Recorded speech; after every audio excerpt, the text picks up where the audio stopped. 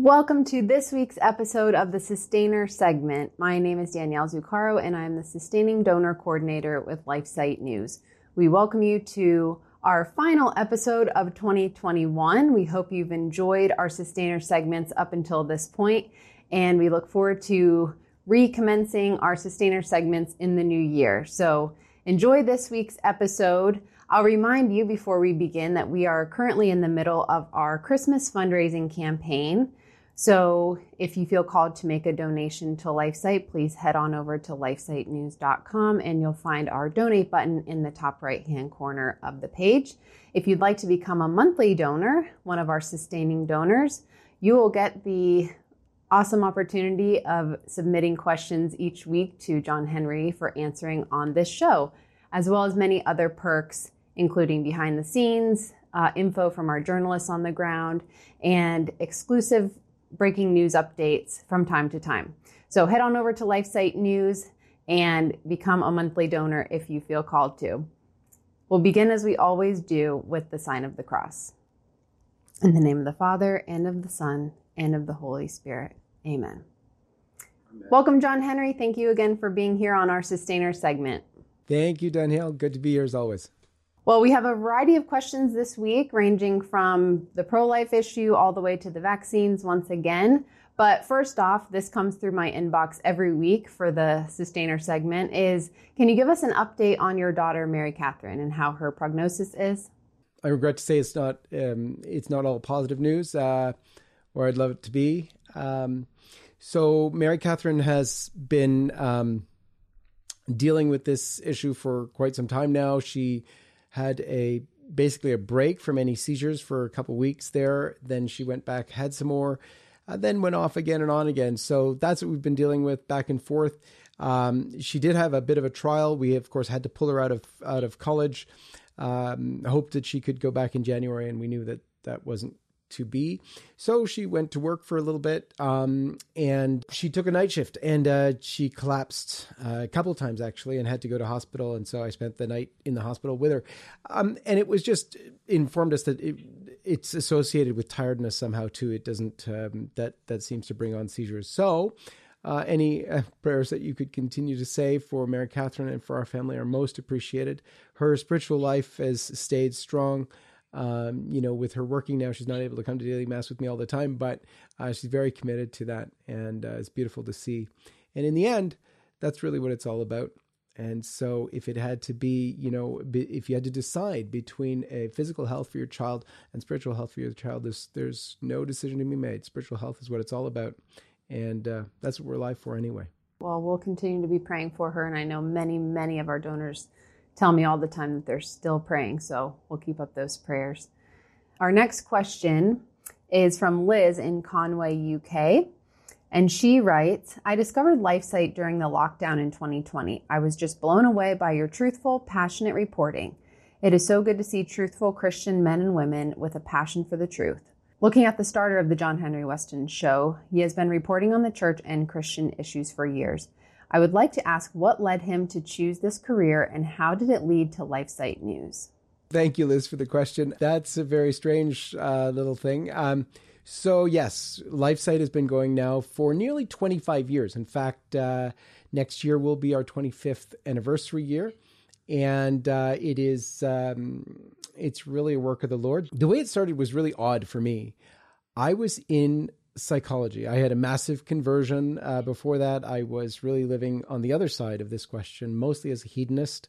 And that's for a different story. But in terms of working for LifeSite News, it was very interesting because I had finished an MA in psychology at University of Toronto, and I had a big fat scholarship for a PhD, and had just gotten married.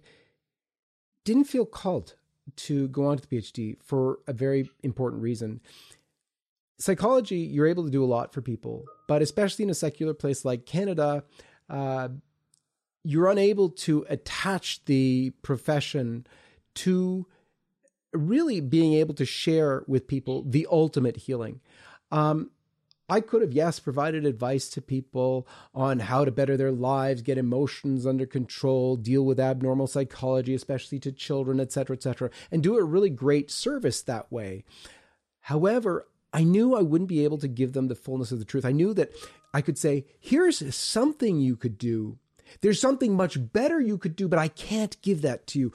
I couldn't do that because I had converted not so long before that to the full life in Christ through, true devotion to Mary. And it was so impactful for my life. And I knew it meant everything in a way. And so I couldn't go on with just being able to offer people half measures. And so that was my not wanting to go on with psychology. It was a very big decision, newly married and with a hugely lucrative career ahead of me and prestigious and whatnot, but to give it up. Anyway, that was one thing. But then I was telling my wife at the time, who by the way at the time was evangelical and not a Catholic, that St. Joseph would find me a job. And that I probably didn't go down well, but nonetheless, I was at a daily mass, and in my pew, there was a young lady with a head covering on. And of course, it was well after Holy Communion, because at the time without kids, you could say a longer Thanksgiving. But anyway, the priest was going to lock up the church. He asked if we were together. We said no. And he sort of introduced us and then left. And we were sort of left there. And so I tried to make some small talk. Very first thing she said to me was, we shouldn't talk here. We're in front of the Blessed Sacrament. And then she left the church. So I turned around to the Blessed Sacrament and made my genuflection, and I told our Lord, oh, she's one of yours, eh? And so I walked out of the church, and she was waiting for me on the steps of the church. And her very first question, I kid you not, was, do you have a job? And I thought that was really odd. But I knew somehow that whatever she would tell me is what God wanted for me. So I said no, and she said, good, I have a job for you. And she said, the Interim newspaper needs people to sell the paper. Now, the Interim is a pro-life newspaper in Canada, and for people to sell the papers. I was so convinced that this was from our Lord that nothing occurred to me other than this is what you're supposed to do. So we were staying at my in-laws' place, and so I sort of ran back to my wife and told her, I told you St. Joseph would get me something. And I told her what it was. She was not enthusiastic at all. In fact, she said something like, so you mean to tell me you're going to give up 7 years post-secondary so that you can become a paper boy? Anyway, a couple of weeks later, I drove down to Toronto where we were I was to interview with the head of the distribution for the paper, met her and so on. And then I was asked to see if I wanted to meet Jim Hughes. Jim Hughes is the head of Campaign Life Coalition, the biggest pro-life group in Canada, the most famous. And, I'd seen him on TV and so on. So I said, sure, I'll go and meet Jim. And I walked over to where he was. The very first thing he said to me was not at all polite. He said, what the heck is this? He didn't say heck. He said the other word with the two hockey sticks at the end. And he threw on the table in front of him my resume. And so I said, oh, it's my CV. And, it was full of good things. It was, I was a researcher at the University of York University first, then University of Toronto, even a short stint in overseas as well. And he was very nonplussed. He, in fact, was very gruff with me. He said, are you for real? After a little while, I learned, this is later on I learned, he thought I was a spy for Planned Parenthood. And with some good reason. My whole resume was full of academic pursuits, research, and so on. Had nothing to do with selling the paper or anything like that. It was all in psychology.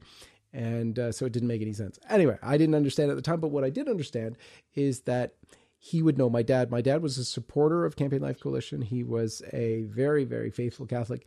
And so I told him, look, you don't know me, but you know my dad. His name is Henry Westen. And yes, I know he's a white guy with blue eyes, but that's because I'm mixed. My mom's from India. My dad's from Dutch German. And his name is Henry Westen, and I'm John-Henry Westen. And Jim totally changed at that point from gruff and mean and very, very suspicious to, okay. And he told me basically, you can work for us. You cannot sell the paper for us. And he got me doing research. The research led eventually to daily reports that Jim, as head of Campaign Life, yes, but also part of International Right to Life, I guess, would send sometimes to other leaders in the movement. So we had this daily email. It was variously called CLC Daily News Alerts and whatever else. But it was interesting because I started halfway through that to interviewing people, because I said, hey, look, we're just doing news clips right now, snippets of what's going on in the world. And I noticed that another organization that had just started called Catholic World News, and Phil Lawler, I knew him at the time. This is back in 1995, had started, and they were doing this same sort of thing for the Catholic world, and they were interviewing people. And I said, hey, I can call the leaders of the pro-life movement and get comment on all this stuff that's going on. So we put out, 3 to 5 stories a day every day, just little clips by email, and nothing. When the computers were so slow, it was impossible. And then in 1997, Jim asked his right-hand man, Steve Jelsovac, to make a website. In fact, he said, you need to make an internet. So Steve hired out someone we still both know, Tony Chasta, to build the first site for LifeSite. And that was built. And then someone made the suggestion to put John Henry's news thing on the website. That was done. And then what Campaign Life noticed was that people were coming to the website mostly only for the news on the front of it. And that was kind of frustrating for them, because they wanted them to see their content and so on. So eventually we split them into 2 different websites. And so Campaign Life Coalition had its own website, and LifeSite its own website. We were carried that way for years until we sort of outgrew Campaign Life, and they very happily, we parted ways, not in any formal way, not in any antagonistic way, but we were sort of birthed out of Campaign Life. So that's the history there. And thanks for the question, Liz. All right. Our next question comes to us from Tom in Fort Wayne, Indiana. Tom writes, I believe that if Roe v. Wade is overturned, even modified somewhat, Planned Parenthood will gradually disappear. The story goes that Planned Parenthood was vital, quote unquote vital, because there weren't enough pregnant mother care centers available in the early 70s. How much weight does the existence of alternative care centers for pregnant mothers carry with the court's decision, and what kind of presentation has been made to the courts about this subject? Do you have access to this information about existing alternative care centers for pregnant mothers located in the United States? Planned Parenthood really exists today as a government entity. Most of the money comes into Planned Parenthood from the government. Even the abortions that are paid for are often paid through Medicare and so on. So without the grants from government, Planned Parenthood really would cease to exist. They don't have a donor base the way the pro-life movement does, because there's not really the people that are going to be funding it, other than those who are into population control, like Bill Gates and company. Now, with regard to the Supreme Court decision, hopefully we'll see that certain states will, if Roe v. Wade got overturned, it would basically turn abortion back to the states for arbitration. And then some of the states have already said they're going to make it their states a sanctuary for life, so that abortion will be, the killing of unborn children will be forbidden in those states. And that would just be full protection for those children in law, which would be just awesome. And that's what we're all looking for. But certain states, California for one, have said that they would become an abortion sanctuary the other way. What a ridiculous term for that, but nonetheless, that's what they've said, so that people could come there and still kill their babies, and they would invite others to do so. So it would move things to the state level. And with regard to pregnancy resource centers, there are many of those that are open to people that are trying to help people, especially help people decide for life. And LifeSite has a good resource page, which Daniela will get you to put in the links at the bottom of this video, so that people can find where to go to on our site to get to all the different pregnancy resource centers. Now, our final question is a very good one from Anne in Tennessee. And she says, how do you handle spiritual warfare? I have a family member on my husband's side of the family, his mother and sister, who are into the occult. I wanted to know how you deal with it. You all are on the front lines. Any advice, I will take it. I already use exorcised holy water and salt, the St. Benedict medal, the rosary, and frequent confession. That's an awesome start. To unpack that, the St. Benedict medal, very, very powerful in terms of protection Holy water, and I would suggest, instead of just normal blessed water, which is what you'll find in most of the churches right now, you find a priest who will do exorcism water, which is basically holy water in the old style before the 1960s. In the church, they changed the rite of making of holy water, if you will. One of the comments at the time from Gabriel Amorth, who was the head exorcist in Rome, he said, "Are you trying to kill us?" Because the sort of blessed water compared to the holy water does little in terms of fighting the demons, and they kind of laugh at it. So it's an important distinction to make. Definitely frequent confession, because that gives the demons that repels them from the normal foothold that they might have. But we do something, and you're right, being on the front lines of the pro-life movement and what we're doing specifically at LifeSite does make us prone targets, if you will, for spiritual attack. And we've had that. We've had crazy stuff going on over the years at LifeSite, where we've had, things, computers in disparate places all go down at the same time. Just totally unexplainable spiritual attack. And we've actually encouraged staff to bless their computers with holy water should things go wrong. And sometimes that, in fact, does the trick. So one of the things that was recommended to us, and I do at home very regularly, in fact, every night, is the Auxilium Christianorum prayers. They are put out for laity, and Auxilium Christianorum is a Latin name, but they're beautiful prayers that involve exorcism. They are layman's version of exorcism prayers, and they pray through the intercession or help of a bunch of priests that are part of this society, which include, by the way, Bishop Athanasius Schneider. And it's really put out by the famous U.S. exorcist, Chad Ripperger. And these prayers are suggested. There's even an app for it. And you have a regular set of prayers, which mostly center around the litany of the precious blood of Jesus, and also involve a daily prayer. And it's very Marian focused as well. So I recommend that for you. And thank you so much for the question.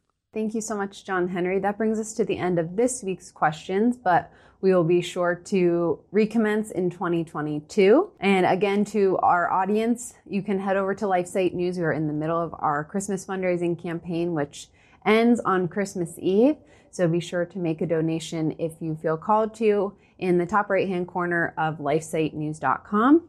And if you'd like to become a sustaining donor, you can be privy to our Sustain Life monthly giving program, which includes various perks, including the ability to submit questions for this Sustainer segment. And just before we leave, I just wanted to say thank you, especially at this time of year as we finish the rest of Advent, as we enter the holy season of Christmas. Thank you from the bottom of our hearts for enabling us to do what we do, to serve you with the truth on life, faith, family, and freedom. It means so much to us, to our families. And also wanted to wish you a happy and holy Christmas. Really, we are all a family at LifeSite, and you can tell that in our staff meetings big time. And you're really part of what we do. You give us what we need to do what we do. And I know you spread that truth to others, and I pray it's of great benefit to you, your spiritual lives, and in all those you interact with. May God bless you, and a happy and holy Christmas to you.